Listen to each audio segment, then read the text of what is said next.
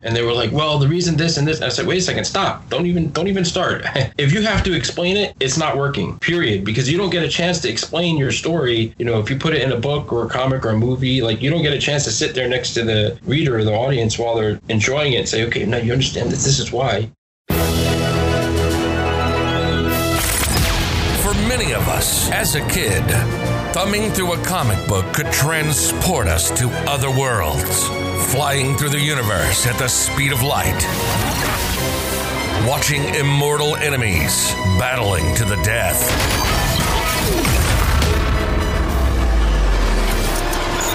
And some of us never grew out of it. Welcome to the Under the Mask podcast, where we discuss the super process behind superheroes. Not just superheroes, aliens, horror, thrillers. If you can find it on a comics page, you can find it here. Here, you'll learn how to make comics, from the initial outlines, scripts, and artwork, to printing and putting the final book in a bag and board. For many years, Bill Colomb has written his book, Kinetic, and sold thousands of copies across the nation. And now we're inviting you along for an inside look to the comics process. If you're a fan of comic books, a total process junkie, or just looking for more insight into launching your own book, you're in the right place. This is the Under the Mask podcast, and this is Bill Colomb. Under the Mask podcast, episode 17. What's the ultimate goal for your creative career? I'd say most would say the ability to make enough money to support yourself doing what you love. My guest today has done just that for over 20 years. My guest today wrote the book on writing comics and storycraft. Literally.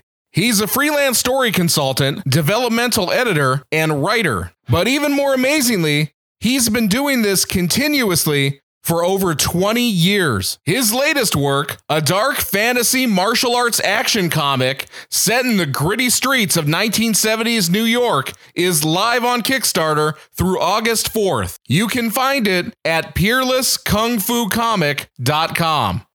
I'd like to introduce Nick Macari. Nick, thank you so much for joining me. Thank you, man. Appreciate me being here. First thing, I want you to go ahead and tell everybody about your story. Who are you, and how did you get to be with us here today? Okay, that's a big question. Who am I? Under the Mask podcast listeners, my name is Nick Macari. You can find me writing, editing, story consulting, almost exclusively for indie comics and games. You know, I do stuff in novels and screenplays and, pretty much anything in written format, but mostly indie comics and games. How long have you been writing, and how did you get started doing it professionally? So, I guess this is one of the things with writing is that everybody writes in this day and age, right? So when you say, when did you start writing? I mean, I've been writing since I was a little kid. Usually we refer to that in like a professional capacity, or when did you first try to do it in a professional capacity? And that was in the late 90s. I was in my early 20s, and I was just was literally walking down a street in Manhattan, and I was like, okay, I saw the sign of where I was on the west side, and I said, you know what, I'm gonna write a comic book with this character, with this street name. It was Barrack Street, and I said, yeah, I think I'm gonna do that, and I'm gonna start a comic company. And that's what I did. That was my beginning into what would snowball and become, writing for a living. Nick, as a writer, who and or what are your biggest inspirations? I think as a writer, you take inspiration wherever you can find it. And I think it's life. It's everyday life. It's everything. I mean, everybody has a handful of authors that they love to read and that they find their work inspiring. But as far as for creating your own work, I really think you find it everywhere. Who was it? I think it was in Peter David's book on writing. That was one of the, if I remember correctly, it was like one of the opening chapters. And some reader had asked him, where do you get your stories from? And he was like, Schenectady. He's like, all my stories come from Schenectady. There's a little office and they send me ideas in the mail, and I go to my P.O. box and get them. And that's what I write. I thought that was really funny. I mean, it comes from everywhere. It could be a bad situation that you find yourself into, that gives you the inspiration to tap into that for when you're writing a villain or something like that. Or, it comes from everything. It comes from all the media you see, all the books you read. And go ahead and tell us a little bit about your writing process. How do you take that initial idea and turn it into, say, a full comic script? Okay, so I actually wrote a book on this, Storycraft for Comics, and it's a digital book on my website, and I break down my process literally from start to finish. And it's funny because I get contacted a lot of times from people on projects or potential projects, and I always tell them, like, one of the first things I tell them is, like, if you want me to come in and help you with this story, I'm happy to do that no matter what. But if you really want a primer and you want to try and do some stuff on your own, just go read my book, because I literally explain the process. And it's funny because so many people, they don't really think that I use that process that's in that book. They think it's maybe just something I wrote, to pitch and sell and whatever. I'm like, no, that's literally how I write my stories. It's a long process. It's, there's a lot to it. It's a little difficult to break down in just a couple seconds, but I'm definitely an outliner. I believe that's key to pretty much anything that you're going to put to paper. You really have to plot and strategize what you want to say, where you want to go, why you're trying to say it. I'm a big believer that the more time you spend at the beginning, the less time you spend later on. And in fact, I tell people a lot, writing is actually the fastest part of the process, when you actually sit down to write a script. Yeah, I talk to some other writers sometimes who are pantsers. They fly by the seat of the pants. And I'm just like, I don't know how you can do that bad. I'm an outliner too. I want to know everything that's happening before it happens. Well, it's crazy. And there's nothing, people should write the way that they want to write, what they're comfortable with. But I've always found, and I encounter these people all the time online, people will get stuck, they'll get blocked, they'll get what they call writer's block, which, I don't really believe exists, but they'll get stuck, they'll get blocked, they'll have troubles, they'll have issues. And these are the people that pants. These are the people who don't get any kind of map to know where they're going, right? And then even the ones that fly by the seat of their pants and pull it off and get to the end, you'll find most of the time those people have a lot more editing. Those kind of pantsers, generalization here, but those kind of pantsers will usually support what they call the vomit draft, which is like, I don't really care what it is, just let's get it out and then I can revise it down and make it better. The way that I write, like, I hate to edit, like, when I have to edit, right? Like, I don't want to do 30 drafts of my novel. Like, that drives me nuts. So I don't believe in the vomit draft process and, just having to go back and re-edit. I just get sick of it by, draft number 15. I'm like, please, no more. It's a great story, but I'm done. And when you're writing, do you tend to write freehand with a pen and paper, or is it all on the computer now? It's all on the computer. I'm a collector of vintage typewriters, and my current work in process novel, which is a noir horror with, like, I'll say Lovecraftian influences, but kind of everybody says that now. It's set in the 30s in New York City, and I'm actually trying to write that whole thing on one of those vintage typewriters, which is slow going, but it is, it's kind of interesting. Wow. I can't imagine doing that, just because when I grew up, my mom had an old typewriter. And I just remember, you ever make a mistake on that, computers and word processors today, you just press delete, type in the new word that you want. It was a whole ordeal to do that. Yeah, no, these guys, if you make a mistake, you just basically keep going, you correct it and keep going. So when you go back, especially with the way I write, it's loaded up with, you have to decipher the manuscript a little bit. It's not like a straight transfer over to the digital. But, like I say, it's interesting. If I wasn't doing this period piece, I might not be so inclined to do it. But I feel like I'm there, in the time period a little bit when I'm working on it like this. And because it's a horror, I'm trying to get into the vibe. And I don't know, I enjoy it. So I don't mind a little extra work. Being both the writer and the editor, do you ever work with other outside editors, or do you do all the editing yourself? So when it comes to this, there's a lot of different types of editing. When it comes to the story editing, like what we would call developmental editing, I don't usually turn to outside people for that. I've been doing it long enough where I have a pretty good grasp of where I want to go structurally and all this stuff. You can always improve by bringing someone in, but the reality is then, you have costs and time considerations and all this other stuff. So I don't usually do that now at this point. But as far as grammar and spelling and all that stuff, for certain, I always bring someone in decision to do that version of editing, because even if you're totally amazing at grammar and spelling, which, you know, I'm not, it's very hard to catch all your own errors. Your mind kind of automatically is programmed to fill in blanks and, you know, recognize patterns and you know, do stuff subconsciously while you're writing. So it's very hard to catch all of that. So yeah, you pretty much always need another set of eyes at some point. Yeah, it's extremely difficult to do that. Like you said, your mind fills it in. You already know what you want to say. So whenever I'm going through editing any of my own stuff, I have to read it out loud and make sure that I'm actually catching every single word. Yeah, but even out loud, because what happens is, like, you know, like there, you know, like all the different ways you spell that, you'll read it out loud and it sounds right because it's the right word, but it's just spelled wrong. And, you know, like people will yell at me all the time on social media, like, you know, you spelled something wrong. And it's like, yeah, I know the difference.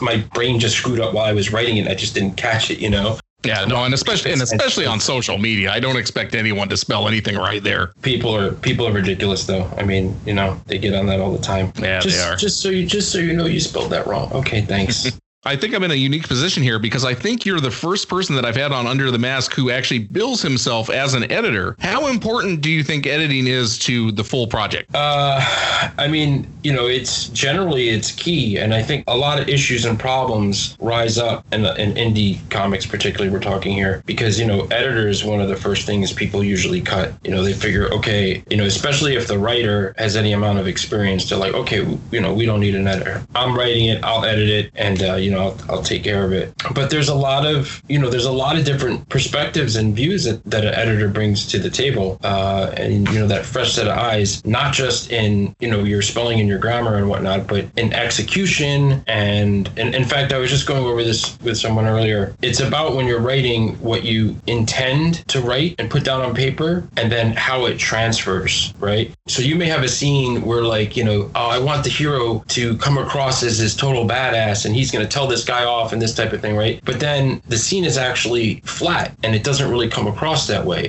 Maybe he comes across arrogant or something like that, right? So you won't catch that stuff most of the time. I mean, you have to be very well trained and very objective and, again, you know, experienced to really be able to step outside you, catch all that stuff and make sure your intention is transferring to paper. Whereas an outside writer, you know, they can pick up on that much easier because they're reading it outside of your perspective. So what they see is, you know, how they interpret it is really pretty much how public is going to interpret it. And, you know, that's a big thing. I was speaking to someone and they were explaining to me the scene and they were like, well, the reason this and this. And I said, wait a second, stop. Don't even start.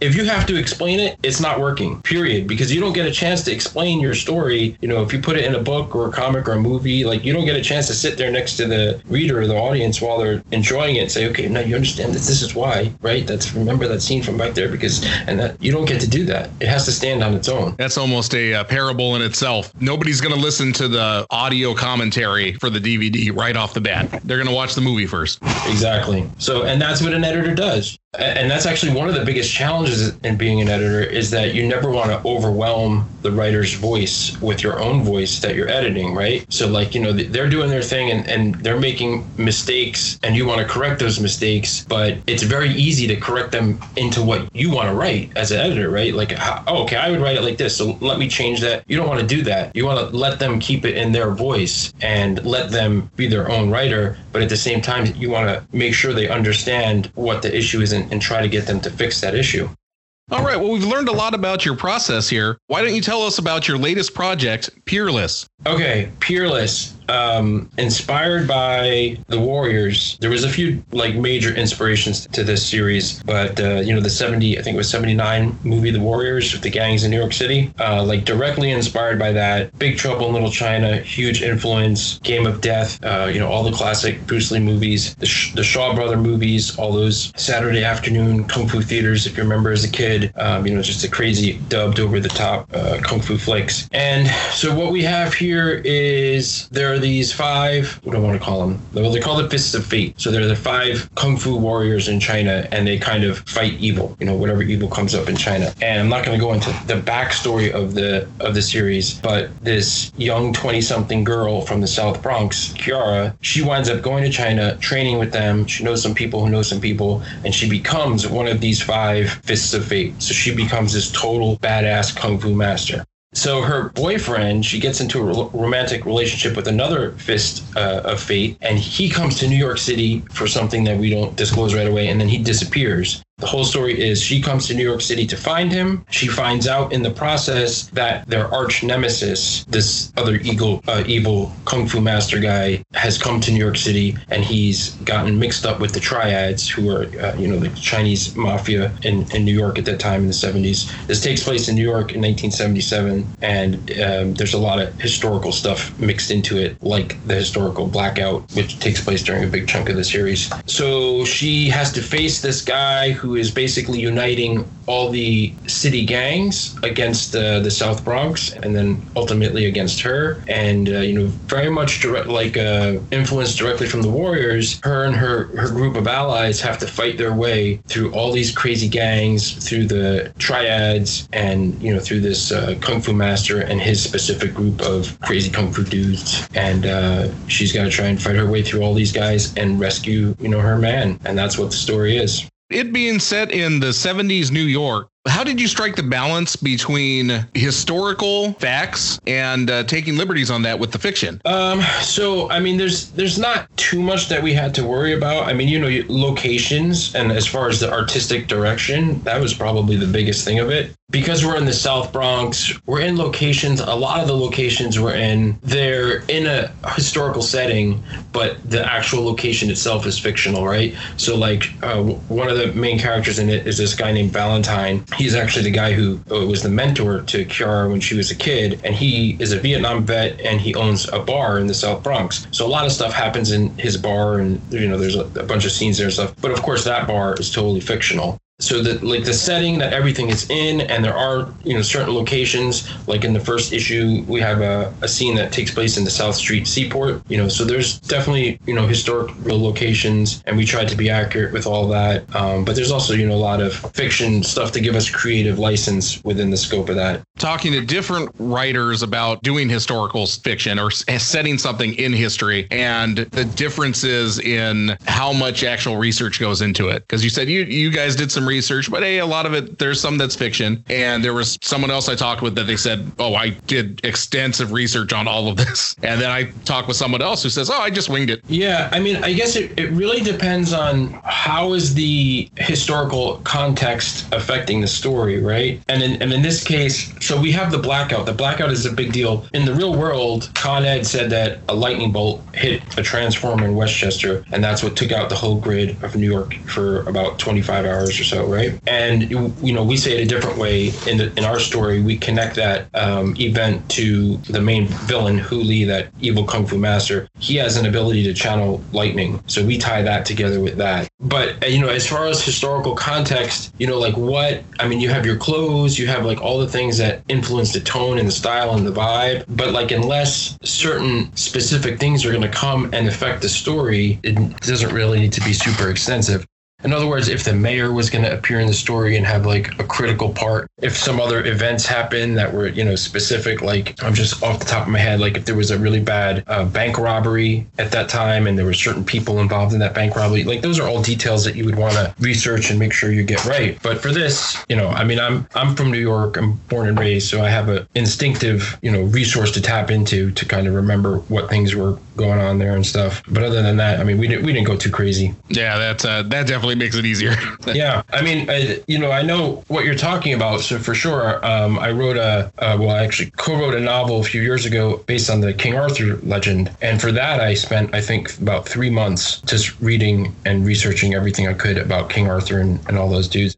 But yeah, for this one, it was getting the vibe down right. It was getting the setting down right. It was paying homage to, these different movies, Coffee and Foxy Brown and these 70s movies that have this crazy over the top attitude. That's a lot of the vibe that we wanted to capture and get into this series. And, I think we did it pretty good. And as soon as you go to the Kickstarter page, you see it. The very first thing that's up there just made me think of an old 70s film.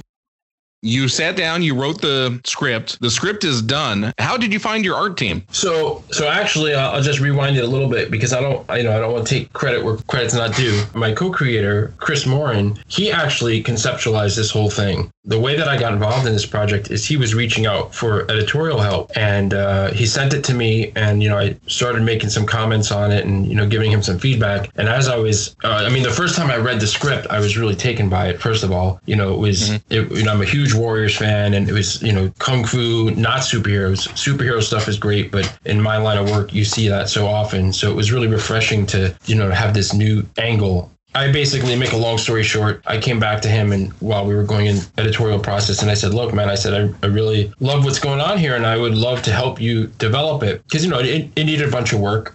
He was early on and when he had contacted me, and I said, I can just, you can just hire me and I'll do the work. But also, if you want to consider it, I would be happy to come on and, co-create with you and work with you on it. And that's what we did. He thought about it for a while and he said, okay, let's do it. And then as far as the art team, so Pablo Pepino, I don't know if you know his work from Skies of Fire. I'm not too familiar with it. No. I saw that book on Kickstarter, man, I want to say it was like 5 years ago. I don't remember exactly, but it was something like that. And I just stumbled upon that Kickstarter, and Skies of Fire was, I think they just finished the last issue, or at least for the first arc or whatever, but it is like, I believe it's a fantasy world, but it's like giant blimps, military blimps shooting at each other and stuff, this type of thing. And, it almost looked like, and his work does have that kind of feel, like a Studio Ghibli type movie. And I saw this Kickstarter for it years ago, and I said, oh man, this looks amazing. I got to back this. And I backed it, and it was a great series. Everything that I got was really impressive. And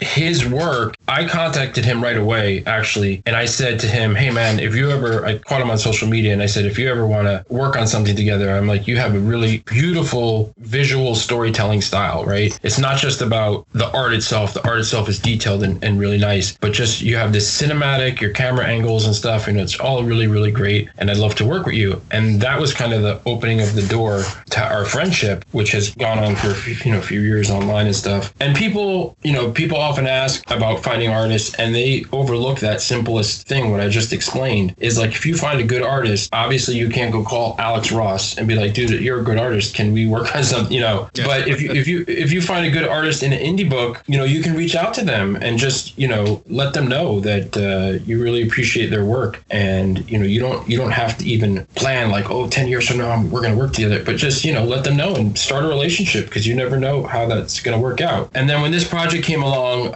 we were looking for somebody, and I ran it past Pablo, and I've wrote a couple of projects past Pablo over the last few years, and he's generally just been so busy, and he's just been like, I don't really have time, and I'd like to work with you too, but just my commitments and blah blah blah blah blah. And then with this one, he said, well, let's see, hold on a second, I like this. That's basically what he said. And then we put it together, and he came on board. And wait, before you chop me off, because I always want to give the colorist credit too, right? Because it's easy to kind of overlook. I mean, everybody on the team has their input and their value, and comics is probably the most collaborative medium you're ever going to work in. Damien Penalba, if I'm saying his name right, excellent colors. He was somebody that Pablo knew and recommended, and so far he hasn't let us down. I don't know if you saw the page when we updated some of the color pages on there. The color work on it's amazing. Yeah, he's good. We're not doing standard colors that you would find in every average comic. You pick it up and there's like, a very, we'll say, busy color palette where everything is colored realistic. Like if I look around in my office here, I could throw up from all the different colors I see, right? But in Peerless, we're specifically going for very limited colors to have this very kind of like high, design, like high color theory feel to it, right? So it's working out. I think it's working out really good though. Yeah, no, that's one of my big takeaways I had from when I started out just taking in a bunch of stuff. One of my biggest books, my early influences was Brian Michael Bendis. And in his book, Words for Pictures, one of the things that he says is these are your collaborators. Your artist is not your art monkey. He is a collaborator with you. And I really took that to heart. Yeah, absolutely. And this is why it's good to or paramount to find good people. the final product becomes more than any of the individual pieces, and it becomes more than what the original vision was, right? So you really have to find like not just good people that are talented in what they do, but that have a passion and an interest in the project, and really want to put the project above maybe their own individual role in it, if that makes sense. You're listening to the Under the Mask podcast with Bill Colomb. We'll be right back after a word from our sponsors.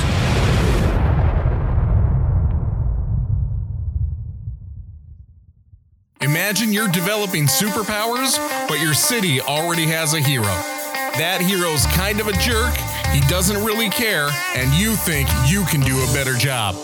Thank you for listening to the Under the Mask podcast. I'm your host, Bill Colomb, and when I'm not hosting this podcast, I'm also the writer of my very own superhero comic, Kinetic.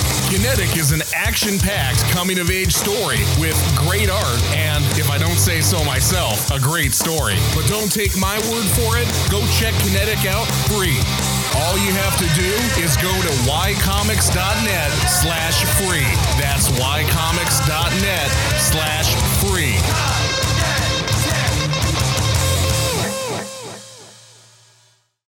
Now, Peerless is set up, I think you said it was a 8-issue miniseries? It's 8 issues, and funny story is that's probably the first thing I tell all new comic creators is I'm like, go small. And in fact, I don't know if we talk about tips or later or whatnot, but yeah, you got to go small. I wouldn't advise people to do 8 issues on the first go round, but this story is so deep and there's so much to it. We couldn't have done it in less than 8 issues. And not only that, this whole series, like I say, is influenced on 70s kung fu, right? The Shaw Brother movies and all that stuff. The fighting, all the fighting that we do in the series, we choreograph this fighting, and this is using real kung fu techniques. We're not, the scripts when we pass them over to Pablo, it doesn't say, Kiara kicks the bad guy, next panel, la la la la, right? In fact, I was yelling at him not too long ago because he delivered a page and the kick was completely wrong. And I was like, dude, it was a hook kick and you gave a forward kick. You gave a straight kick. No, what is it? Come on, we got to get it right. So yeah, it's all choreographed and it's real. What we're trying to do as much as we can, real kung fu moves and stay true to technique and form and all this stuff. And when you have that focus, you can't do the fights justice if you spend like 1 page on a fight, right? Even if you look at most of like the Marvel fights, they'll have people bash each other for like a little bit and then it'll kind of resolve. But these old style kung fu movies, it was almost like a story to itself in each fight, and it was like a choreographed dance, and all that stuff is what made it so cool. Like you would watch these fights and the guys would do these moves that you never saw coming. You were like, oh my god, how did he just do that? That was amazing. So we're trying to capture all that in the fight scenes, and you can't do that, in a 4-issue miniseries. There's just no way to do it. What have been the biggest obstacles or challenges that you faced in your writing and editing career?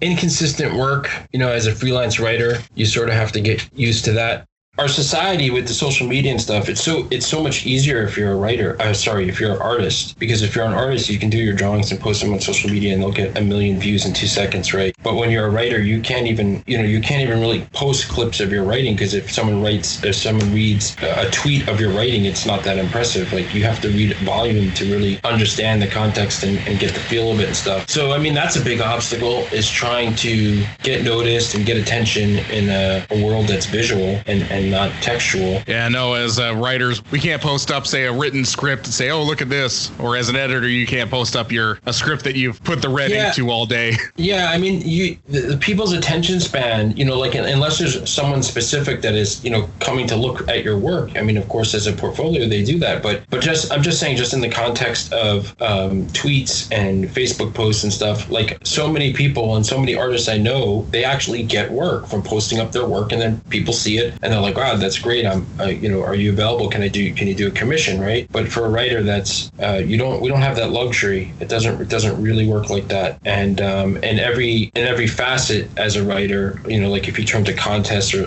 this other stuff, there's just so much competition, and there's so much more of a challenge to get noticed. So I would definitely say that's one that's difficult to deal with, especially when you're first starting out. Yeah, that definitely rings true for me. Yeah, and And I don't really have too much of a solution for that. You just have to kind of put your work out there. You have to create your portfolio. I actually just saw a post the other day on one of the Facebook groups where some writer wanted to hire out, he's hiring himself out to write, even at a low page rate, but he didn't post any work. And I commented, and I was like, look, you have to make a website, a free website, that's fine. And you have to put up some of your work as, showing what you can do. And even if it's not published work, it doesn't matter.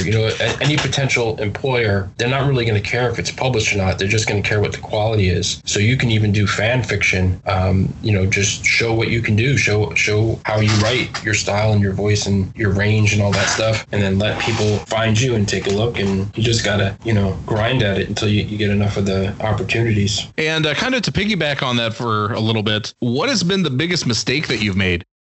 This is another good one. Okay, so I would say the biggest mistake that I have made is going too big, which sort of goes back to the issue count that we were just talking about. I think, for an experienced crew, doing 8 issues is fine. But when you're just starting out, you want to go as small as you can. I can remember when I was first starting out in the late 90s, and I was putting together my comics for the first time and, making my little indie company.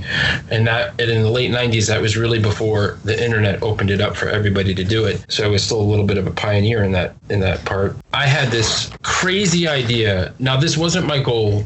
Like, I didn't set out like, oh, I'm going to compete with Marvel and DC and I'm going to be this great comic mogul. And like, that wasn't really what I was shooting for. I didn't actually think that was going to happen, but that's kind of what I was shooting for, right? Like I was working on all these different titles at once. I was hiring all these different people. I was juggling all these different things. And I was basically mimicking what the big guys were doing, right? Like the big guys had all these resources and assets and money and had been doing it for, 150 years, 100 years, whatever it was. And I was trying to copy them. And it's the dumbest thing to do. And I tell that to people all the time now. And for some reason, I guess it's inspiration and passion. It's that so many people go that route.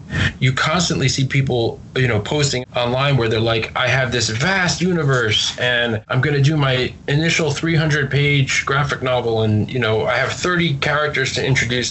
They're constantly going too big. And when you go too big, you basically are not necessarily assuring that you're going to fail, but you're making it so much harder. So that was the biggest mistake that I made. And I did too much. I only got one book of this, all the different titles that I was working on. I only got one out actually to market. It did pretty good, but ultimately it just fell apart because I was spread too thin and I didn't have the experience and knowledge to really know what I was doing. So don't do that. Don't go big, go small, focus on as small as you can. And in fact, when people say, I have this whole big universe and blah, blah, blah, I say, well, take one character, one little story, do it as a short, do it as an anthology submission, do it as just the smallest thing you can manage to do. And then if people like it, you do more. Flipping the script, because we talked about, your biggest challenges. We also talked about your biggest mistake. What has been your best moment in your career? So the abstract answer is, like inspiring people. I really think, our visit here is short. And especially in the creative fields as writers, if you really pay attention to it, the window is typically really short. You don't really get the experience to really do good stuff until, much later on. And, you just don't have the window to produce as you do in some of the other industries. But if you can inspire someone with your work and basically pass the torch, right, to keep momentum going. I mean, really, that's what indie comics is, as what it is, right? Because all these people were inspired by Marvel and DC and the big guys that were doing it when they were, as kids, and they're trying to do their own thing now. And I think we would both agree that indie is probably where the future is, as we see the big industry kind of falling apart, depending on who you talk to. I would definitely say that independent comics have never been more viable than they are right now. Yeah, 100%. And so that's why I say I think inspiring people. And I get those emails, fairly often. People read my books or they implement. I mean, that's one of the best is when they email me and say, hey, I picked up a publishing contract, after revising my script based on your websites and your books and stuff. So that's huge. Just to see people being successful, through my help. And if they read stories of mine and it inspires them to go do their own stuff, that's great. And that's the abstract answer. The not so abstract answer would be my best moment's not here yet. Maybe somebody that hears this podcast in charge of Thundar or Ghostwriter, which are the only two IPs from other people that I really have any interest in doing anything with. Maybe they hear and then they give me a call, and then maybe that would be my best moment. What is the best advice that you can give to someone coming up? Yeah, I mean, I think we probably touched on a few of the things. You have to be passionate and honest, especially in this day and age with all the craziness that's going on. I think to help you stay focused, you have to stick to that. And the other thing is you have to have fun. A lot of times people get bogged down when they're writing and they start to lose track of it's like they're sitting down to do like advanced calculus or something, and they're really just writing a comic, but they're so stressed out and worried that they're not doing it right or that it's not coming out the way they want. It just becomes this mess of a thing. And whenever you lose the fun of doing it, the reader is going to lose the fun of doing it. So you really gotta hold on to that, and you have to figure out techniques and ways to write that allow you to really enjoy it. And I know a lot of people won't agree with that advice. They'll be like, well, no,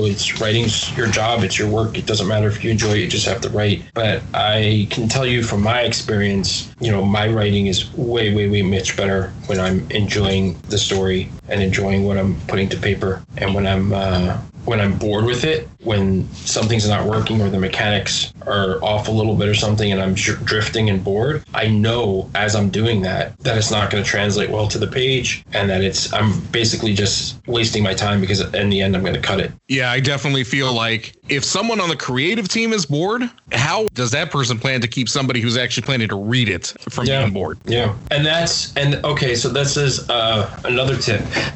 See, the reality is it's so complex. There's so much that you can talk about. But the other thing is that when people start off, they often have this idea of their concept or their characters. A lot of times it's around the main character, right? And then they have, later on in the series or the story that they have planned, they have this really cool stuff that happens to the character or the plot or whatever it is, right? But then they put out this first issue, and none of that cool stuff happens in this first issue, because first we have to set up some stuff that's going on, and then we'll get to the cool stuff in the second or the third or the fourth issue or something like that. And I always say to these folks, you may never get there. You're so focused on this long-term expression of your story, but you may never get to those issues. If the readers don't love issue 1 and follow you through, then you're never going to get there. So don't save your best stuff for later in the issues. You got to figure out how to get all that good stuff that you love and that's really fun and that engages and captivates. You have to get that all in your first issue. That is advice that I've heard and advice that I've given on to a lot of people. Yep. Really quick before we close out, I just wanted to follow up because you had said something a little earlier just about, starting small, keep your work small. And I've got to say, probably the most heard advice I hear from actual experienced people: do a small 2-page, do a small 4-page story. Mm-hmm. And I just wanted to say, because you brought it up too with, hey, start small, don't start with, your 300-page opus. Everybody says that, but I think the reasoning doesn't get said out loud a lot. And the reasoning behind starting small or staying small and not going super huge on your first project, it's a lot easier to finish a 2-page story than it is to finish a 300-pager. Yeah, I mean, it's everything. Everything about production is exponentially complicated the bigger you go. It's just that simple. And people miss that part. I actually had somebody contact me not too long ago, like a month ago or something, and they asked me what my rate was for editing, right? And I think I threw out $20 a page for whatever this project was, right? And they were like, okay, well, my script is 300 pages. And they were like, so what would the cost be? And I'm like, well, $20 times 300. And they were like, oh my God, there's no way I could do that, right? So it's like, if you started off with a 20-page book, you're looking at, a fraction of the cost. Your need for a successful book doesn't change the fact that this monster project is going to take a monster effort to produce, right? It just it doesn't change. It doesn't work. So unless you're rich, stay away from it. I had to open up my calculator and say, 20 times 300. Yeah, that's it's quite a load of change. Yeah, but you're talking about months of work, and I mean, even if you forget about the editor and the rate that I threw out there, just think of the artist. If it takes an artist 8 hours to do a penciled single page, and then you go from a 20-page thing that could be done in a month or so, and then a 300-page thing, I mean, it's insane. It's an insane amount of work. Even if the artist did 1 page per day, it would take just about a year to get that out. Right. And then everything else, the colors and the letter, like everything is astronomically more difficult to do. And then there's also the obvious that, okay, look, let's say you manage to do this 300-page thing and you love it and you put it out there, but let's say the public hates it. The public is not interested. Let's say you did Mouse Man and Toilet Boy. So that sounds great to you. It's the funniest thing ever. But the public just, okay, they don't really care. So then what do? You've invested like years and all this money, and it's just something that didn't resonate with the audience. Yeah. There it is. I got nothing I can even follow up with that. Hey, Nick, thank you so much for coming on and talking with me, man. Thank you. I appreciate it. Go check out Peerless. It's live on Kickstarter right now. You can find it at peerlesskungfucomic.com. Nick, where else can we find you on the net? My name, my website, nickmccarry.com. I've got another little website. It's called Story to Script with TO, storytoscript.com. And that's like a paid member thing where I go into more advanced stuff, and it's like $5 a month or whatever it is. Those are my two spots. Hey, Nick, thank you again for coming on and chatting with me. It's been an absolute pleasure. I appreciate it. Thanks, Bill. If you know a creator that makes comic books or any other media and think they'd be a good fit for the show, drop us a line at underthemaskshow@gmail.com. You've been listening to the Under the Mask podcast with Bill Colomb. Welcome to the family. If you're a fan of comic books, a total process junkie, or just looking for more insight into launching your own book, you've found the right podcast for you. Thanks for listening, and make sure to like or leave a review. And we'd appreciate it if you'd tell a friend or two. To reach out, visit us at underthemaskpodcast.com. This has been a presentation of Y Comics. Till next time, this is the Under the Mask podcast, signing off.